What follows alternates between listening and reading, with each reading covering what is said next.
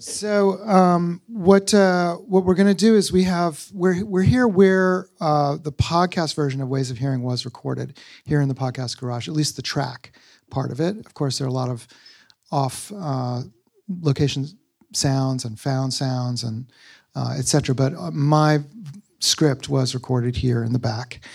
So we're on the site of the podcast. But we have this great opportunity tonight, which is to introduce to you the people who made both the podcast and the book. So we have Julie Shapiro from Radiotopia. Julie, why don't you sit down? Yeah. And Ian Koss, who's the sound designer for the podcast. And where are my book people? Oh, here you are. Okay, and Matt Brown, who's the editor of the book version from MIT.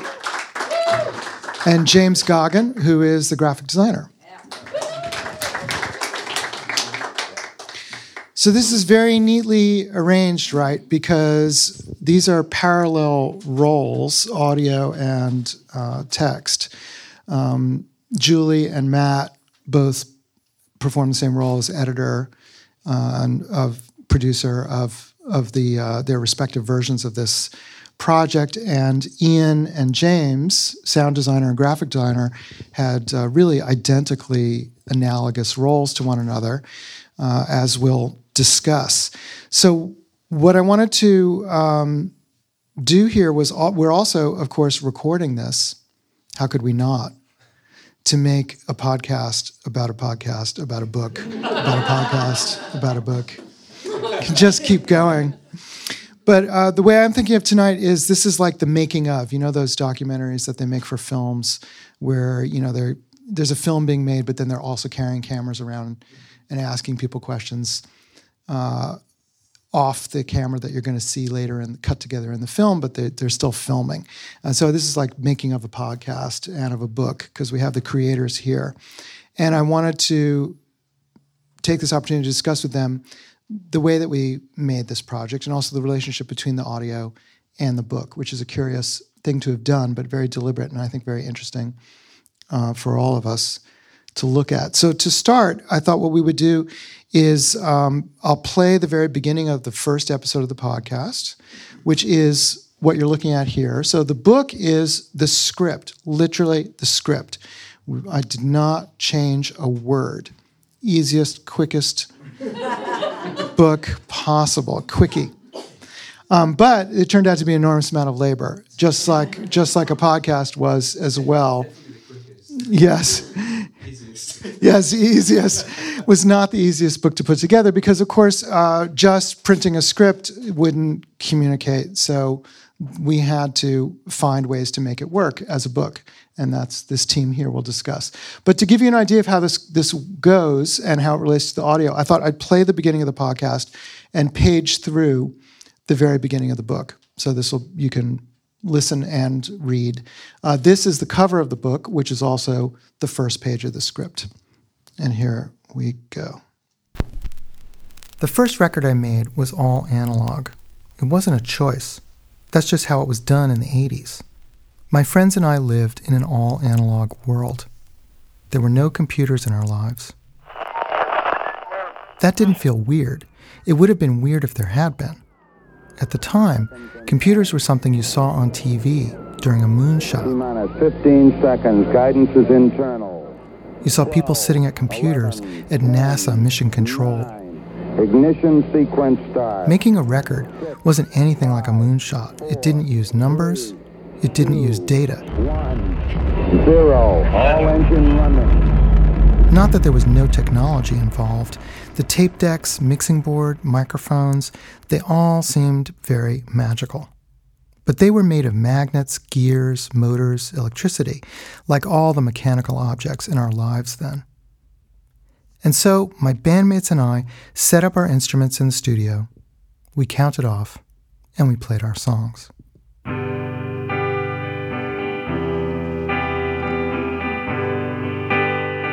In many ways, it's simply nostalgia to think that it was so different. People are people, sounds are sounds, and our technology is always changing. Still, there's something particular about that analog experience which seems hard to conjure back up in the digital present. And for that very reason, it feels important to try.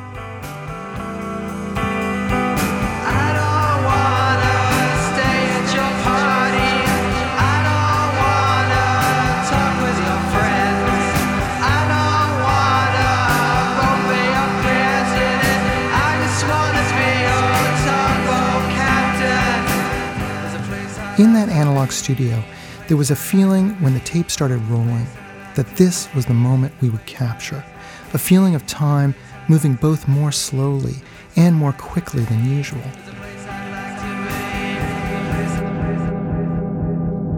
Like when you're in an accident, each split second is suddenly so palpable, as if you're living in slow motion. Yet what do we say when it's over? It all happened in an instant. Analog recording is like an accident in other ways. On tape, there was no undo. You could try again if you had the time and money, but you couldn't move backwards. What's done is done, for better and worse. Today, life as a musician is very different. In the digital studio, and I'm using one now, everything you do is provisional. That is, it can be redone, reshaped, rebuilt. There's no commitment, because each element of a recording can be endlessly changed.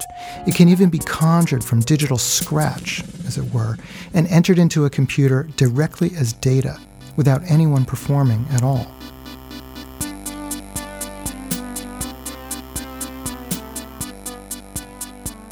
This means there's no moment from lived experience that is captured forever, and unalterably so, in the digital studio.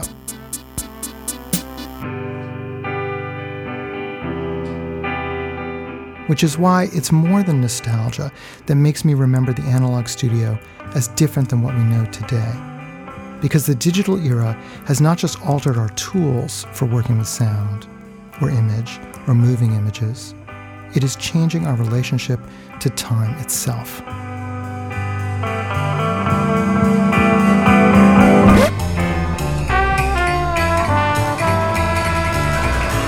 This is Ways of Hearing, a 6-part podcast from Radiotopia's Showcase, exploring the nature of listening in our digital world.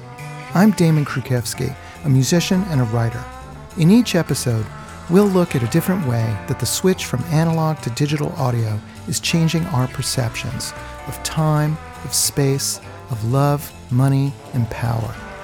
This is about sound, the medium we're sharing together now. But I'm worried about the quality of that sharing, because we don't seem to be listening to each other very well right now in the world. Our voices carry further than they ever did before, thanks to digital media. But how are they being heard?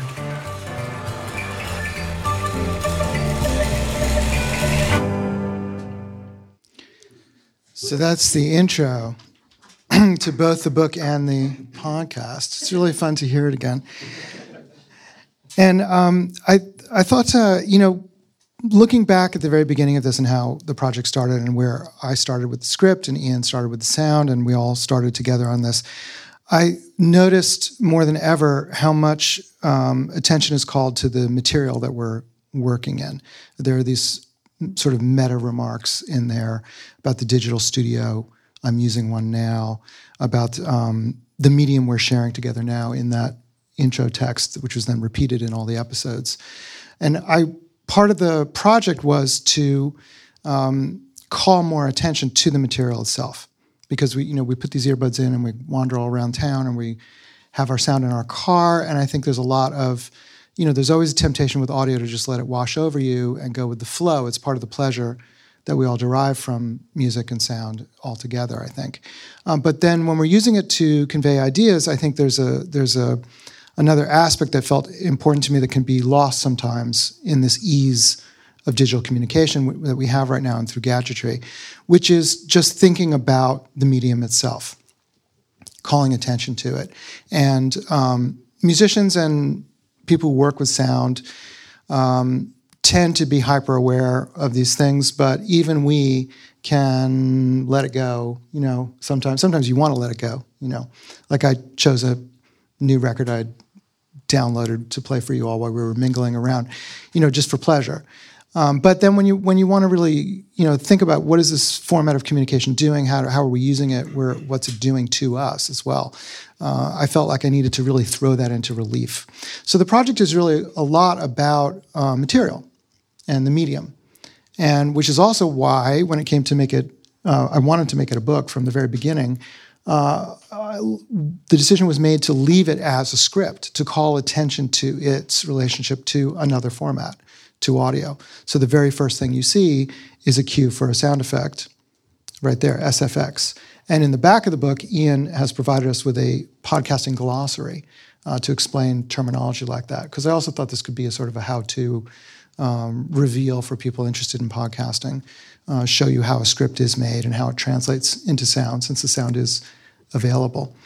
So with my 4 collaborators here on stage, I thought, we could discuss that a little bit, because it also struck me that, the project as a whole is also discussing the translation of analog to digital sound and then back again. But really we were dealing with translation from format to format from the very beginning.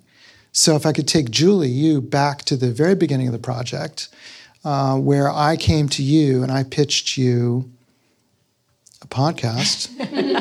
I think I was confident, but the truth is I did not know what I was doing at all. And I was like, Damon from Galaxy 500.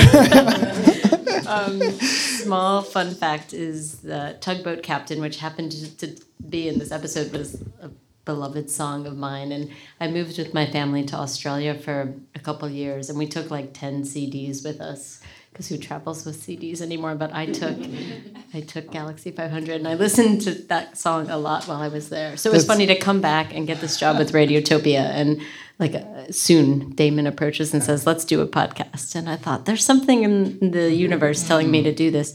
But actually, what we were doing was we were starting a new show called Showcase, which is a podcast from Radiotopia, which features limited series, one after another, each very different from the next. And this came along right when we were starting up the podcast. And I thought, what a better way to launch this new show than with a show about listening and about the changing of listening and about the culture of listening and how we listen. And I love that we're talking about material, because, something I've said a billion times into a microphone is like, well, audio really is the most visual medium, ha ha ha. And but here we are. It's actually very visual, and I love the thought that this content can just shapeshift and take all these forms and be as relevant and offer something else in each form. I think the listening is its own unique experience, and I think reading the book, which I can't wait to do, will be its own experience. And I have to say, being in a room with book people just makes me so happy, because I'm around a lot of podcast folk. And I just think our mediums are, there's something, we're simpatico, and a lot of the people who are diehard podcast fans are also readers and really care about book culture. So I love this meeting of the minds, meeting of the ears and the brains. And, I think this was a perfect project for us to launch Showcase with, but also to stand for what Radiotopia cares about. If you don't know, we're a network of independent shows that we help kind of make their way into the world. And we're often compared to an independent music label. So, again, these parallels of the independent music scene and the podcast scene, and this project coming in really tied a few things together for me. So and then also, Julia, it struck me how what I came to you with first was not sound. I came to you with words. A lot of words, yeah. Right, with a script. With lots of respect. And no, it's true. And then what we did together, working on the script, was very intense editing. Yeah. So you literally edited my writing. And that to this text. It had to change, right? Because people are listening to this. And also you came and said, let's illustrate all of these ideas through sound. And that's where I got that was irresistible to me. How do we take these ideas but show people through sound? And again, that visual element of sound came through. Even illustrate is a visual word, right? And that's where Ian stepped in to help us do that. But the book on its own wasn't enough, but it was saying how do we show this, demonstrate, prove the point, talk the talk, walk the walk, through the sound of what it will sound like. That's where it got very exciting to me. But I also felt I learned a different type of writing from you. Yeah. And because so the way the project first started was I had written a more discursive nonfiction book called The New Analog, and I brought that to Julie, and I said, "This is about sound." It actually started. This is the anecdote, which is that Audible, which is owned by Amazon, right, bought the audio rights to my previous book, The New Analog, and I was like, "Oh, that's exciting! Like I could, add all this sound and all this stuff." And Audible said, "No." Because that ruins their profit margin. They need to just have these texts like churned out. They don't want to spend any time adding anything in. So they wouldn't let me alter it. And at the end of that experience, I did record an audiobook version of my first book. I was so disappointed, and I just felt like a very empty exercise because that was not making an audiobook. Yeah. I mean, it's an audiobook in what's called an audiobook commercially, but it was not an audio experience. It's just literally reading aloud, which is not an audio thing. So I came to Julie and I was like, this was a terrible experience. Let's do something really good with sound and my book. So that's where we started. But then the thing that was quickly clear was my book was useless as an audio script. Not useless. Well, the ideas were okay. Yeah. And but I think you even told us that we couldn't use too much of the text of the book. That's right, for contractual reasons. Yeah. Yes. Constraints are very liberating, actually, right? Yeah, Audible would not allow a second audio product that used, I think it was like more than 15% of the language, something like that. Right. And yes, it's a big loophole. Yeah, we've driven a truck through. That's why this one's so much shorter. Yes, exactly. Yes. Only 15%. They didn't say I got 15% of a text. But then what was quickly clear was that I didn't know how to write for audio, which was so funny because I come out of music and I was like, yeah, I can do this. Yeah. I know how to make a record. I know how to write a song. I know how to write a book because I'd written a book. But I didn't know how to write a podcast. But you learned really quickly. Thank you. It's very generous of you. Yeah.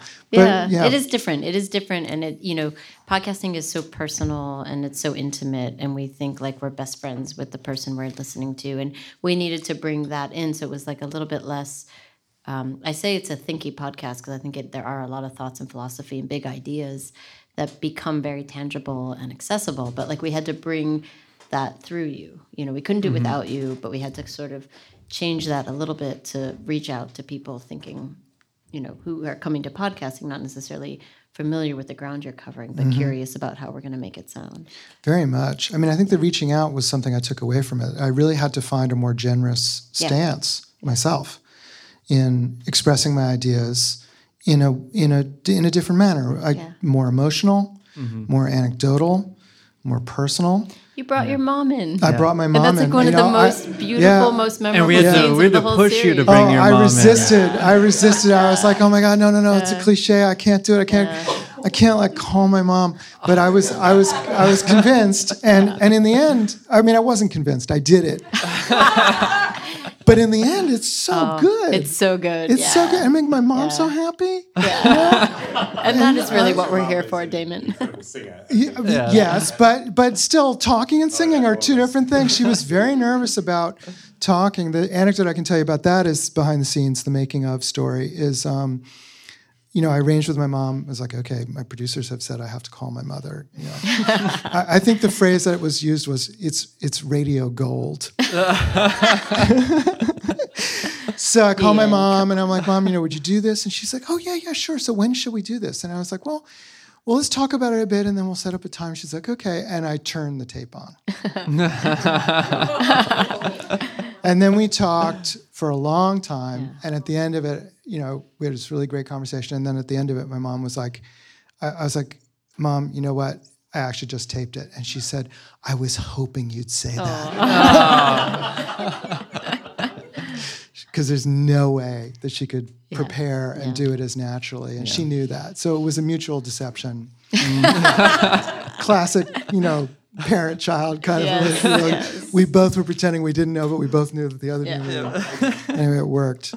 But yeah, I feel like it really did alter my understanding of what I could communicate through prose. And in a way, closer to song. Yeah. But not impressionistic like song, because the words in the podcast, at least in our podcast, which is very much an essay version of a podcast, still had to make total, complete sense. Yeah. And I don't put that demand on my songwriting at all, for those of you who've ever listened to my music. Well, no, I do love what you're saying about communication. And I think music does convey information and emotion at the same time. And a lot of times podcasting can mimic that form and grasp for that. Not always in the same way, but the good ones actually get there. When you think about the stories you've listened to that have really like struck you in a way, like they're musical, right? They may not be about music, but they're musical. And there's something in the elements and how it comes together and the craft that is stronger than just each of those things separately. So. Yeah, I think it's true. I mean, it's very emotional. It's an emotional medium. I think, Yeah. Ian, that was something you said to me very early on, coaching me, that it's an emotional medium. And you don't think of a nonfiction book as an emotional medium necessarily. Maybe a memoir, but not an essay, book of essay about the switch from analog to digital sound. That is not, it doesn't sound emotional, but actually there was a lot of personal emotion involved in that topic for me. And so it was sort of like to draw that out. How do you do that? And we did it through sound. I mean, first through editing and through Julie. Really, Julie went word by word over the script with me and really shaped it in minute detail. Because this is the other thing about podcasting and audio, if you're going to do it the way we did it, which is every second counts. And not even every second, every split second counts. You're talking about very small gestures. That section we just heard together, you heard these very quick things that Ian did in the sound to shift your attention or to call something out more for you or to color it. Those are really minute moves. I mean, if you put them up on a screen, Ian's mixing screen is filled with tiny, tiny little detail. And oh yeah, there is a picture of that in the book. That's right. There is. I forget what page, but there is. Early on. Stop me when you see it. And there it is. There it is. That's actually Ian's screen from the very moment that this page represents. No. Because A weird request. Request you sent. Yes, I remember this. yeah, so James. I had to dig through a hard drive. Yeah, as a design, Exactly that. James was like, no, we don't want just any Yeah, illustrative for all screen. the- We want for the all the very experts out moment, there. which again is Calling that it. calling attention to the material and to the meta commentary going on. But, to me, what, Ian, I want to address to you is, so we worked on this script, pared it down, and we kept refining it as we went along with sound as well. But Ian, you stepped in. Yeah. And again, I just feel like, how you brought so much life to the script. It was a miracle to me. But I wonder if you want to talk a little bit about your approach to it, your materials sure. you used, and how you put it together. So the first thing that comes to mind is actually just before this event this afternoon at the garage, I was teaching a workshop on sound design for some podcast teams coming from actually different countries for a program here. And one of the things I was saying to them, and something I say when I talk about sound design in general, is really I see the first and foremost. Did I lose my mic? No, okay. First and foremost, I see my job as doing really similar work to what the punctuation and layout does on the page. So I do think of my work in that way. When you consume text, as a reader, you dictate the rate at which you absorb that material. You can stop and start, you can go back, you can read quickly, you can read slowly.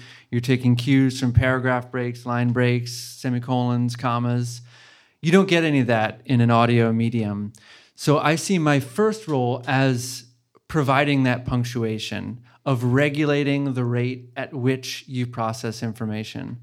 And so on a really practical level, in that little clip we heard at the beginning, as much as the sound is adding, context, information, flavor, tone, emotion, a lot of what it's doing is actually just creating space so that we're getting your information, we're hearing your story in a way that we can process in real time, in a way that we can divide it up into coherent thoughts, because we're not getting those cues otherwise. We're not getting the paragraph breaks.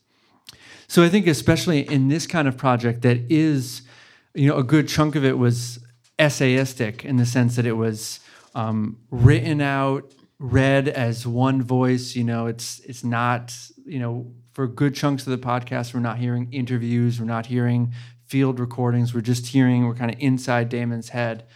I think especially in that kind of production, a lot of what the sound design is doing is that sort of regulation of the audience's attention. But then within that, of course, you could just put any kind of filler sound in there to break things up.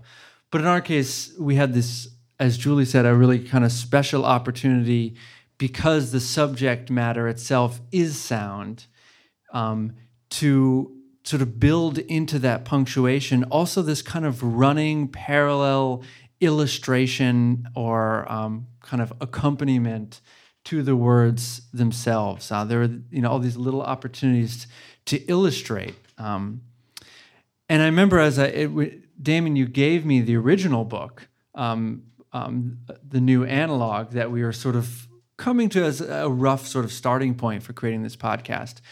And that book was actually very visual. It was filled with photographs and illustrations. And I remember talking about it with you, and I think in that version, there were all these things that you could illustrate so well visually, like what a phonograph looks like, maybe, or what a streetscape, what that looks like. But parallel to that, there were all these things that you really couldn't illustrate well, like the passage of time. It doesn't really exist on a page. Right. In the same way that it really exists in audio. Yeah. It's such a temporal medium. So when we got into episodes where we're thinking about time on a grid versus time lived in a moment, and that kind of expands and contracts as a part of this sort of ongoing negotiation between musicians, that's something you can really show in sound in a way that you actually can't on the page in the same way. Although I think that this whole process speaks to the value in these kind of like crossovers of what shows well on the page and what shows well in sound, and attempting to do both against the other. So I think that's where I was coming from, is that on the one hand, trying to package and deliver and shape your words in a way that really comes to the ear and flows into the mind, but at the same time always be interacting with and commenting on those words. Yeah, that's so well said. And the punctuation is amazing because even just listening to that first section and while looking on the page, my own sense of pacing is really radically different from what we did in the podcast. And that's such a crucial aspect of reading, that you are free to do that. And so when you're listening, you do surrender. You're pacing. There are all these choices that are made for you. Unless you hit the 1.5 times speed button, that's actually right on this page. Yeah, which again is another one of these meta moments I mention here about that. If you're listening to a podcast, you can just speed it up if you want, and then James compressed the type for the faster speed and then spread it out for the slower speed, just to give you that sense on the page of, there are multiple possibilities of how you present text as well. And then Ian, I wonder if you want to talk a little bit about how you chose to accompany it, because we didn't use scoring in a traditional manner. Right. But you did score it in a way. In a way, yeah. I mean, I think one of the feelings we had early on is that we wanted... there wouldn't be any sound in the show that would just be there, and just not reference anything. All the sound, we wanted it to sort of come organically from the world of the show and always be sort of feeding back into the content and the concept in the way we've been discussing. So aside from the theme music, Trickle Down, by Robert Wyatt, which was such a lovely choice. And every episode I appreciated the moment when that music came in. Yeah. All the other music in the show sort of emerged out of the show and what we were talking about. So for example, there was this, I took some of the music from Tugboat, That's the Galaxy 500 song we heard at the beginning. And at the end of it, there's this great big resounding chord, and it's just beautiful and lush. And I took that one chord and I stretched it out so what, on the record, rings for, maybe a few seconds, suddenly has this long sustain, endless sustain. And so it takes sounds like that and use it as a bed, underneath. So as Damon's talking, if you hear sounds in the background, in fact, we often use that sound for like moments of deep introspection because it had that sort of like space documentary, suspended, Nova-esque quality to it, I think. But then in other episodes, we took more explicitly referential approaches. So, for example, in episode 2 and episode 3, we had all these references to space, urban space in particular. And then episode 3, we had all these, we spent a lot of time talking about the telephone and how our sense of intimacy, emotion, communication is sort of influenced by technology.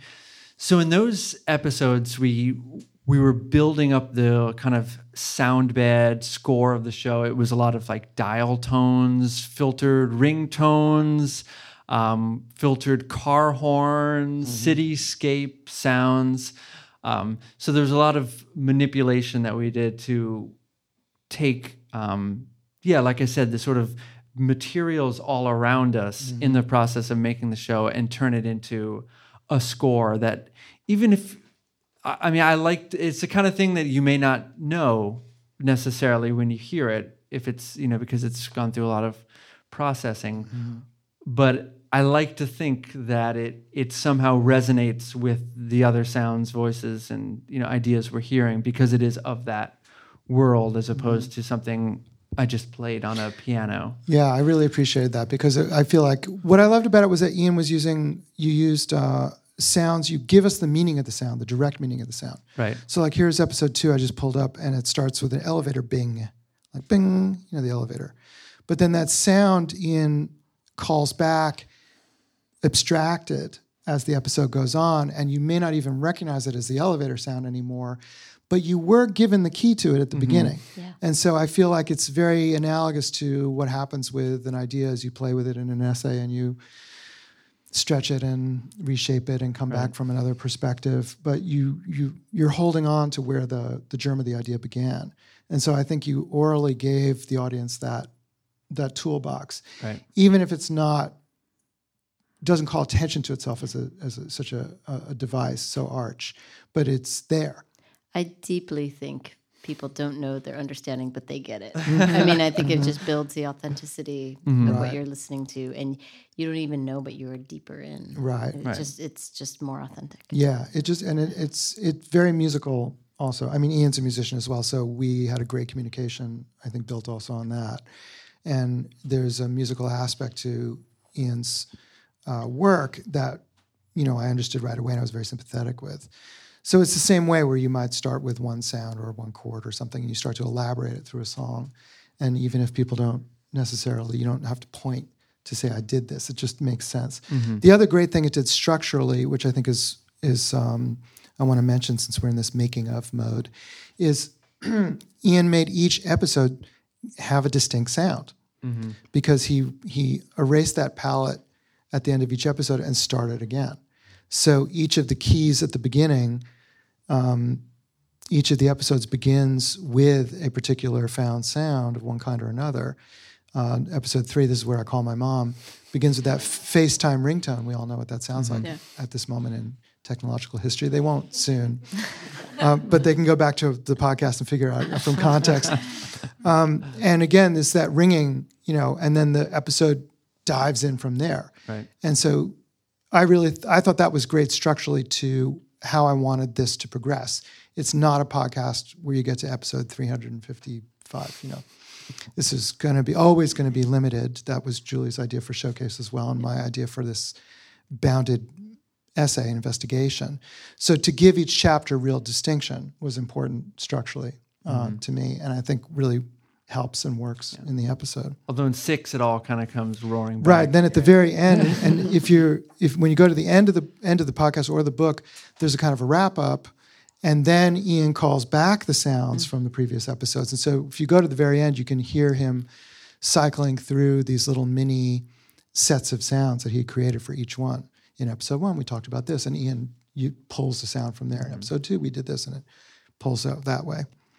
So let's turn to the book, and I have my literary collaborators here.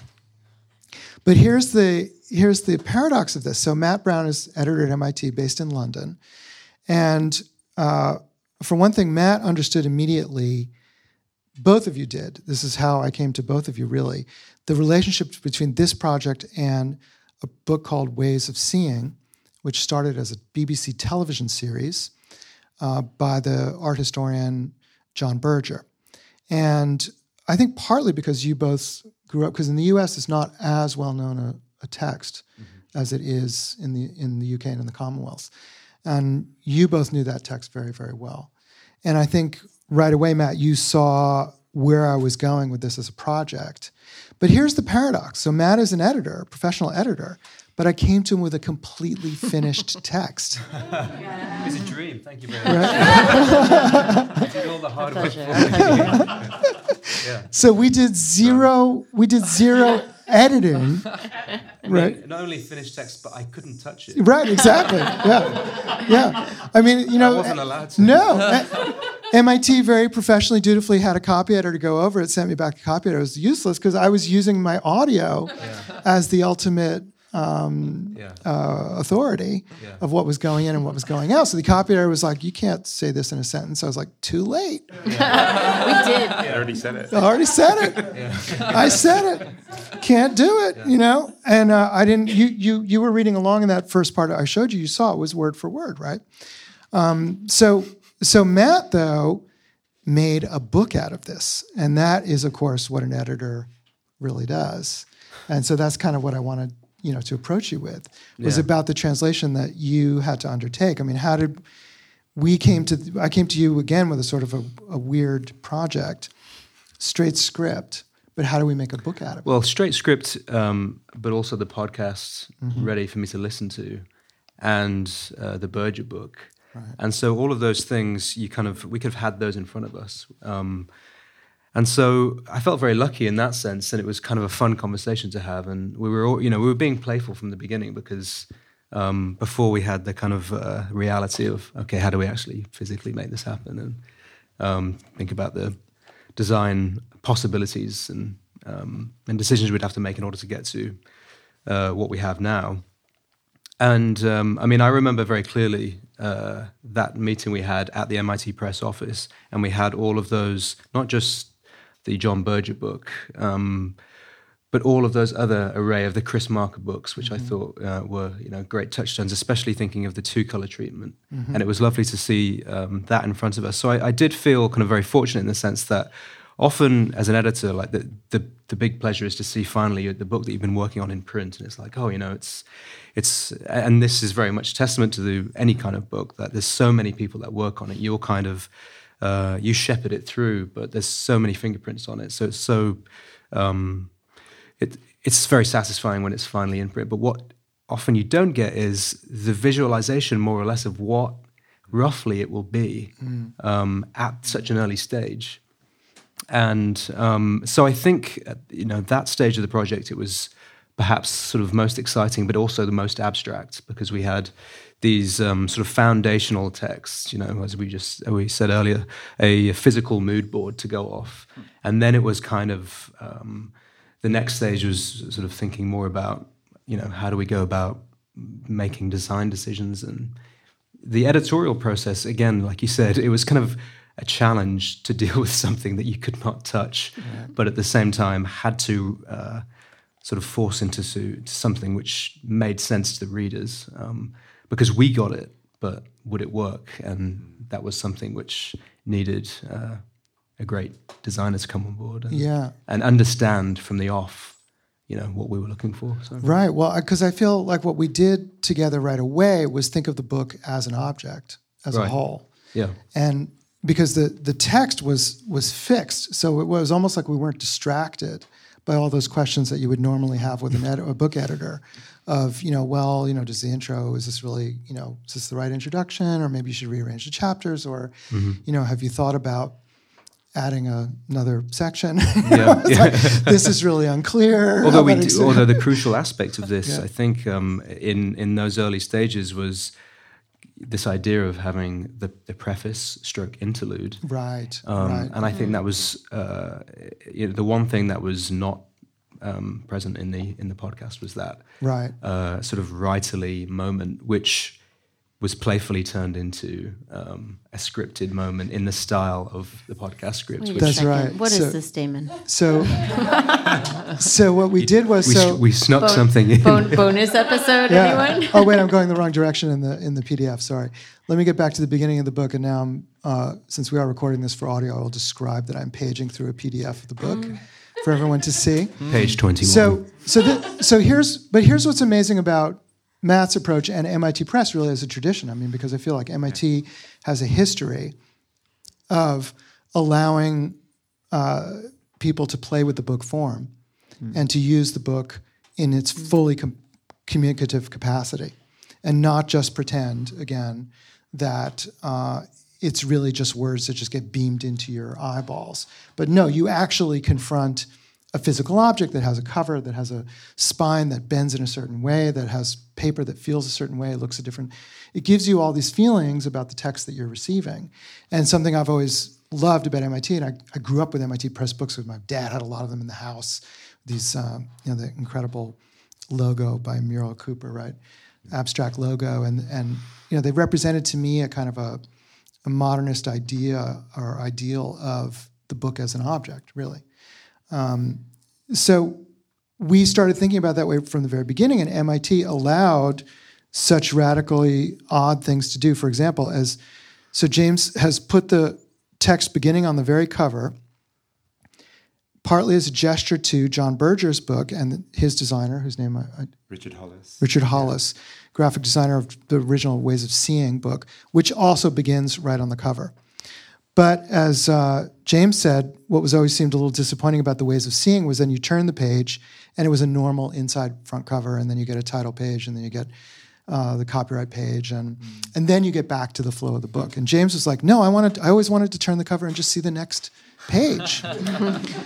So Matt allowed us to put text on the inside cover, right? So page 1 is the cover, and page 2 is the inside cover. Now you've got a problem, because where does the title page go, and where's the table of contents and How the do you contents? cite something that's on the cover? Right. I mean, I'd like to say that I allowed it, as if I'm the gatekeeper to all of those decisions. I believe you did shepherd it through the press. I said, let me see what I can do. Yes, exactly. Which is basically my job. Let me see what I can do. Yeah, exactly. And it happened. Look, so then you keep going. And so this part that I just played for you to start this, you notice when we got to the end of the intro, there we are, where we stopped hearing. And then it's the next page is the table of contents. So you don't get the table of contents until you've gotten through that whole intro section, which seems perfectly analogous to the podcast, right? Because you don't turn on a podcast unless it's WTF with Mark Maron and get a long preamble. He's an amazing interviewer, but that but that long preamble. Normally, with audio, you dive in. Most songs start right away. They don't have a little like hemming and hawing in the beginning where it's like, nice to meet you. I am John Lennon, and I'm going to play you my song. Just 1, 2, 3, 4. Right, exactly, exactly. But books do have all this framing, right? And it's beautiful dramatic aspects to books that we didn't want to eliminate, but we did want to play with, which also, I think, relates to the meta aspect of the project altogether, because it's calling your attention to these formal aspects of the book. Oh, look, the table of contents doesn't come till later, and then the copyright page comes there on the back of the table of contents. And then this is what Matt was raising. Where do you put the introduction? Now we wanted a preface, and Matt thought, which was a wonderful idea, that it would really help to frame the work and frame this with a preface. but a preface literally comes first. And it's too late. It's kind of like the script, like with the copy editor. It's like too late. Yeah. Can't do. So what do we do with the preface? Well, we put it after the first chapter. So, and renamed it Interlude, because of course it's an interruption. It's not the preface.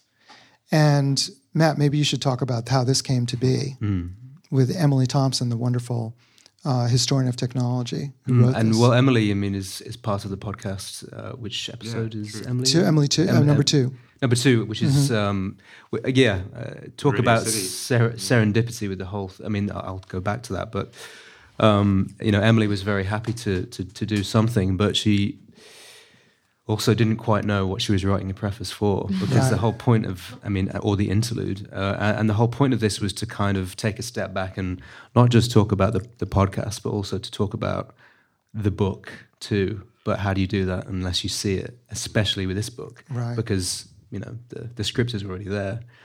So that was, I suppose, the challenge of taking a few steps back a few weeks earlier, giving James a certain deadline to deliver some kind of proof of concept to Emily. Me explaining to Emily, and you explaining to Emily too, what we're hoping this will be. And then Emily kind of quite rightly saying, "Oh, let me just see it before I write anything." So James working very, very quickly, us all kind of all hands to the pump. Our production team giving us a schedule which was ambitious but necessary, and then you just have to hope that what you get kind of makes sense and everyone's happy with it, because we had a very tight sort of schedule to meet, and there were so many instances where I thought, if this doesn't come off in the way that we hope it does, then we might have to be sort of pegged back a little bit and rethink how to approach this.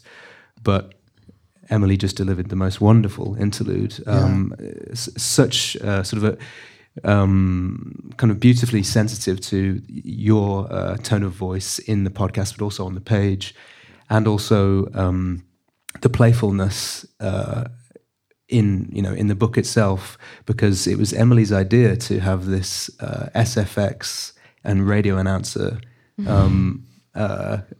intro to the actual interlude, which just shows you that when you start sort of when things go your way, you tend to the dominoes begin to fall nicely. And James can probably explain that because of the schedule being so tight, he had to lay out the book pretty more or less by the time Emily started working on this interlude. And so if Emily's interlude was any shorter or longer than he had laid out and made a plan for, then I'm sure he would have turned the air blue with frustration. But given us how things were going so swell, it fit exactly. It fit exactly. It fit We had absolutely. 6 pages. I had a 136-page book. Yeah. No room, and anytime Damon would email or call with maybe one suggestion, this was such a jigsaw puzzle to get each image fitting with the text. Any slight tweak was a wrong kind of domino effect. A line break would have caused issues. So, but Emily was fantastic. It's amazing. So she wanted to see the entire book before she could comment on it, which meant the galleys went out with just black pages for the introduction. Where I think you put Lorem Ipsum. No, I don't even like Lorem Ipsum. There's nothing in it. I just left it blank. It's black. And it was just missing. So we just had to do it this way. But Emily Thompson has worked in sound. That's where she started, actually. And when she finally saw it, and she already knew the podcast, and then when she saw what James was doing and how the book was going to be structured, she responded in kind and came back to us and shocked us with a sound effect instruction to begin her piece. So this is the only sound now that you do not hear in the podcast that's instructed. At least not yet. Not yet. Exactly. Can you do radio static? It's purely it's purely for your imagination. But then actually the point she makes in this piece is that you hear sound when you read, which gets back to what Ian was saying also about the relationship between the two. And Julie, actually, all of you have mentioned this. So Emily makes the point that when you hear the podcast, you hear the sounds that we're prepared for you to hear. That's the whole nature of what it is to have audio production. But when you read, you supply the sounds yourself. And so you're going to hear different sounds reading this book, Ways of Hearing, than you are going to hear listening to Ways of Hearing. And what she says is that they are not, one is not superior to the other. They are two distinct experiences, and you're going to gain different aspects from both. We always talk about listening as though like you're pulling the visuals yourself. It's so compatible. It's so like the reverse version of that. Yeah, that's exactly it. And then, of course, James, we should maybe turn to you. So James Goggin came in. He's an amazing graphic designer who also has a background actually in working with sound texts, because you worked on the Wire magazine, design, among other many amazing projects. But James, right away, you'd already heard the podcast when I talked to you about this. We ran into each other, actually, at a book fair. Exactly a year ago, because we just had the next iteration of the... Oh, amazing how fast we did turn it around. I teach at Rhode Island School of Design, RISD Art Book Fair. Yeah, exactly a year ago. James hadn't started working on it this time last year. No. Yeah, that's right. So I came down, and I was at the book fair, and we ran into each other. We knew each other from other contexts. And... you said that you'd heard the podcast with your daughters, I think you said in the car. Yeah, we were driving to the beach. I mean, you reminded me, the podcast came out August 4th, 2017. And they know Galaxy 500, and they say, we like listening to podcasts. Driving down to the beach from Providence, to the coast, and this is perfect. Let's listen to it on the way down, and they were really into it. That's amazing. So I said to James, I was like, oh, speaking of the podcast, I want to turn it into a book. And he says, you mean like Ways of Seeing? So I called Matt, and I was like, Matt, I think I have a discussion. Can we go out of house for this? Because I think I found the person to do this. And Matt made it happen. So James inherited this project. And why don't you talk a little bit about your process? Because it's, I remember saying to you that now, the script again was done, the audio was done, but you were going to have to do everything that the sound had done for the text. Yeah, which was audio. Hugely daunting task, because, I think I'd remarked immediately to you instinctively, I'd looked up this, the sound design was fantastic. So I immediately wanted to look up Radiotopia's website, who did this, who worked on it. And so the daunting task was, how do I even begin to match the atmosphere that was conjured in the podcast? And I think you spoke really eloquently about this, Ian, all the things that sound can do, and print does actually have limitations in terms of, that it's more difficult to layer things and maintain legibility, for example. Right. Just simply plastering images over text. I was going to do a lot more of this, actually, what you do see on the cover of text overlapping, but it kind of wound up just being the cover, and then we let it play out in other ways. But yeah, so I was aware there was a big task, but I also kind of wanted to, I'm very interested in not just designing books, but being involved in picture research too. I design a lot of contemporary art books or art history books, and I often find myself being handed images and remembering that there's another image that I can remember of a certain artist, and I'll do some research and propose it back to the publisher saying, what about, I remember this one, what about this one? And sometimes that really annoys publishers. And sometimes people are game for it. And so I kind of said, well, I'd like to, you always have to be careful what you wish for, but I said, I'd really like to do the picture research for this as well, like just to kind of do everything, and which was a massive amount of work, as it turned out. There are 135 images. Yeah. But it felt crucial. Like that, to me, was part of the role of the design for the book. And naturally, that had to be something that was very closely in dialogue with Damon. It wasn't an idea of going away and secretly working on the book and then coming back with just some presentations. But we had several meetings working together, working sessions, and there was constant back and forth with emails. I would spend a week sometimes just struggling to represent an image of something.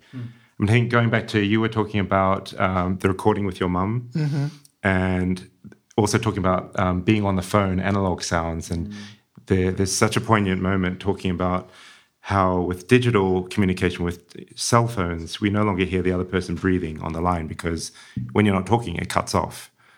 And so how do you represent, the presence of someone else on the other end? And there's kind of an ennui that you think about of someone sighing almost. You can't really hear that so much. And so I immediately, this is just one example. How do you illustrate that? I was struggling for weeks. And then I remember just, you get a lot of size in Peanuts comics. And I just kind of thought that sort of, that's how you could do that. That sort of start to get at what I think Ian was doing.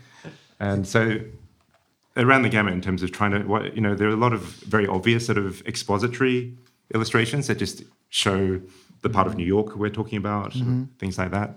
But I was interested in room for these kinds of moments where you could find a more unexpected pop culture reference. Peanuts showed up twice, actually, in this book. Or here, but it was such a joy. It was a real challenge, but really gratifying to kind of in this same episode right here, where we have this lost connection on the wire, and you took the liberty and the space not to use an illustration, but just to use typography and the layout on the page to give us a sense of what is going on, of gaps in communication and how it works, and off mic. And there are liberties like that are very, very expressive. And to me, also, you were very, you chose carefully. It doesn't happen again and again and again. Yeah, it's a common trope with graphic designers. They like to kind of go overboard with typography, and if someone's shouting, let's make the type bigger because it's shouting, get it, and it sort of hits the reader over the head too much, I think, too heavy-handed. So it's just the same problem in sound design. It's right, yeah. But when you mention Barry White, you do have to make it extra bold. Right. So this is from an interview with Roman Mars, which we recorded in the room back there, but he was on the phone. And that's made a point of in the subject matter, in the content. And James just puts this one little flash of boldface in the middle there, where Roman Mars leans into the mic, imitating his voice like Barry White. This is 91.7, like that. And again, it's parsimonious. You use these, but I think because you're careful with them, each one really counts. Yeah. I think that's the same thing that can happen in sound design. You can shut off from an effect that's used too much. Or, bands do this all the time. They find one reverb pedal they love, and there's everything's drenched in it. You gotta save it for the right moment. It's very, very expressive. So, James, you did all kinds of things with both the image research, which is fantastic. So, but the other thing, we were also thinking about the format of the book, and you chose to put it in 2-color. Again, it's rather reserved in a way, but it's also rather lavish because we have color throughout the book. Yeah. But it's not a full color book. Yeah. But maybe you want to talk, because again, Matt was mentioning all these models that we were sort of looking at. What were you? Yeah, you have, Buckminster Fuller, I seem to be a verb, for example, I think is black and green. And this actually was black and green at one point. It was black and orange for a while. We kept debating about what's the second color, what feels right. Magenta was one of them. Magenta, we tried a few. I wanted to ultimately a kind of process color. In printing, you print cyan, magenta, yellow, and black. Those are kind of, if you want a solid color, that's already built into the presses in a way. So part of it was we were pulling images from so many different sources. There was a low resolution, aspect to them as well. And so I actually applied a kind of coarse halftone to everything. So there was a practical level, one color, half-toned, so at least images from the web could look as sharp as some of the high-quality photographs that we, paid royalties for. There's a certain level where if you're going to have a picture of the Beatles in a book, you're going to have to reach for your checkbook. Right. Yes, which I did. But it kind of made sense to because there were such disparate sources. There were we have corporate logos, we have screen grabs from iOS, we have these kinds of scientific diagrams. Yeah, I love this page, where we have we're talking about kind of the world of algorithms, and James found this remarkable scientific illustration of the early formulation of that concept. Yes, really. Computer scientist Donald Knuth is kind of a hero of mine. He did type design as well. Right, he was sort of self-taught type design and made those crazy books, right? And then we have the discursive text, my text alongside that James has set in a different column width, so it sort of resembles physically the algorithmic flow chart to its left, and allowing the spacing and using, again, a very spare use of italic and of unusual spacing. Again, sort of calling your attention to these details, very, very similar to what the audio did. So it's remarkable to me. I feel that you you succeeded in making the text live on the page. And again, this is really a tremendous challenge. I mean, that both of you did. I mean, one you did in audio and then you did on the page again. And it has two different lives.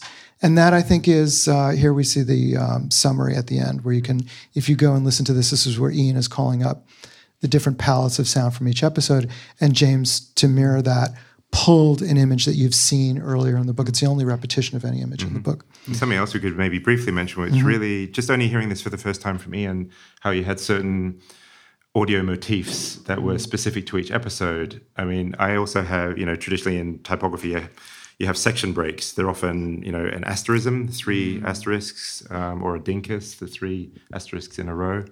And a lot of my book designs, I like playing with what is the section break? How can it be thematic or a little joke or a nod?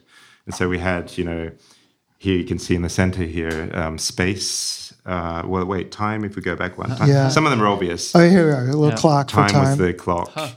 And then we had space for each episode. We have love. Money. We have money, which is a little price tag. And power. Power.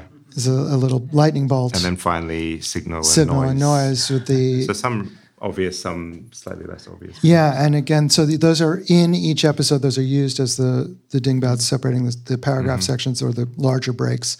But then at the very end, James again calling them up. This reunification could really echo exactly what Ian was doing in terms of audio. Yeah, and it is a remarkable experience, I think, for me, even though it was my own words, to see the words twice interpreted and differently. And so I even though I wrote the text and spoke it, aloud, I see different things in it from these two versions. And that's what Emily Thompson writes about in her interlude, very, very eloquently. About the different information that we take from different media. And that's the basic thing. And of course, to get step one more back from it, the whole project is discussing the shift from analog to digital and then back again, because it's not only one way. We continually reinterpret going back to, just to put it back through speakers and hear one another, you're going to go back to an analog technology. So there's a constant shuffling of this information, I think, translation, transformation, reinterpretation, reframing, and recontextualizing. And also a major point that I had in the text is about the loss of context that we sometimes allow in digital media that I feel is really, if I get to be a little bit preachy, it's when I'm talking about that, a little bit of a Jeremiah about the loss of context. And that's kind of my warning, don't let go of the context. So here we have this, text literally just recontextualized. And contextualized by each of the 4 of you very, very much. Not mine alone. This is very much a collaborative work, like a work of music, a very familiar process for me, to have that kind of back and forth. And James, our process was very, very similar to my process with Ian, where we were going, second by second through the finished versions. James went page by page and spread by spread. The spreads are very, very carefully arranged as well. So I think we're probably wind up, but I wanted to just show you, this is another, some non-podcast, non-audio material that's added at the end. Ian has given us a podcasting glossary so that it's a key to the sound instructions that are kept in the script. And again, I thought this might be very useful for people thinking about what they're hearing and how podcasts are made. And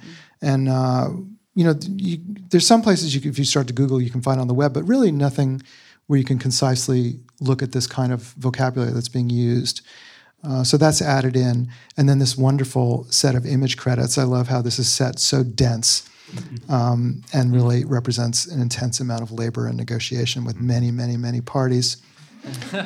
And here we are. This is where we are right now. This is the credits.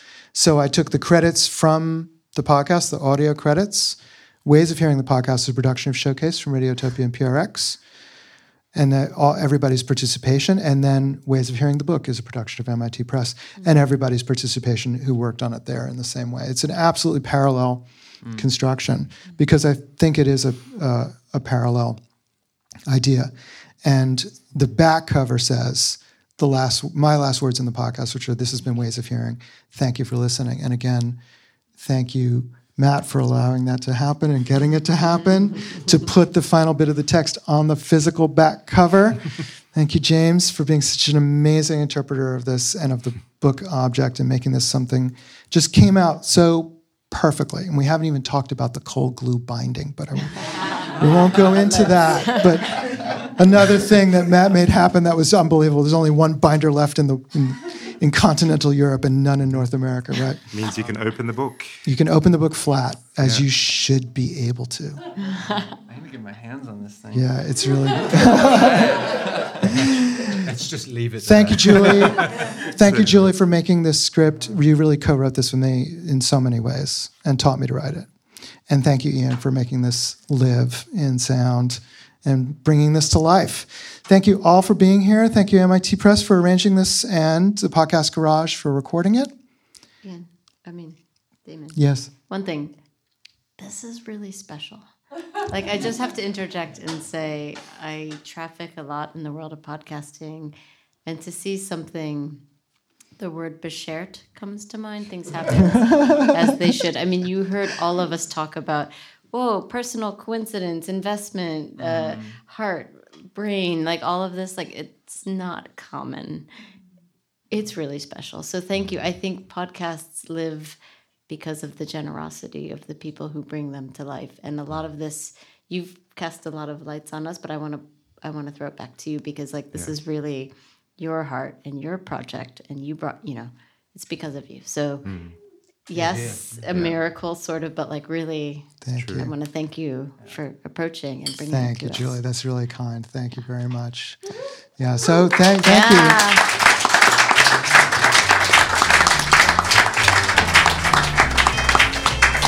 That's really sweet. Of course, it's really my mom really gave it. Her too, yeah. Gave it the spark. Of course. So thank you for listening. Thank you for being here tonight.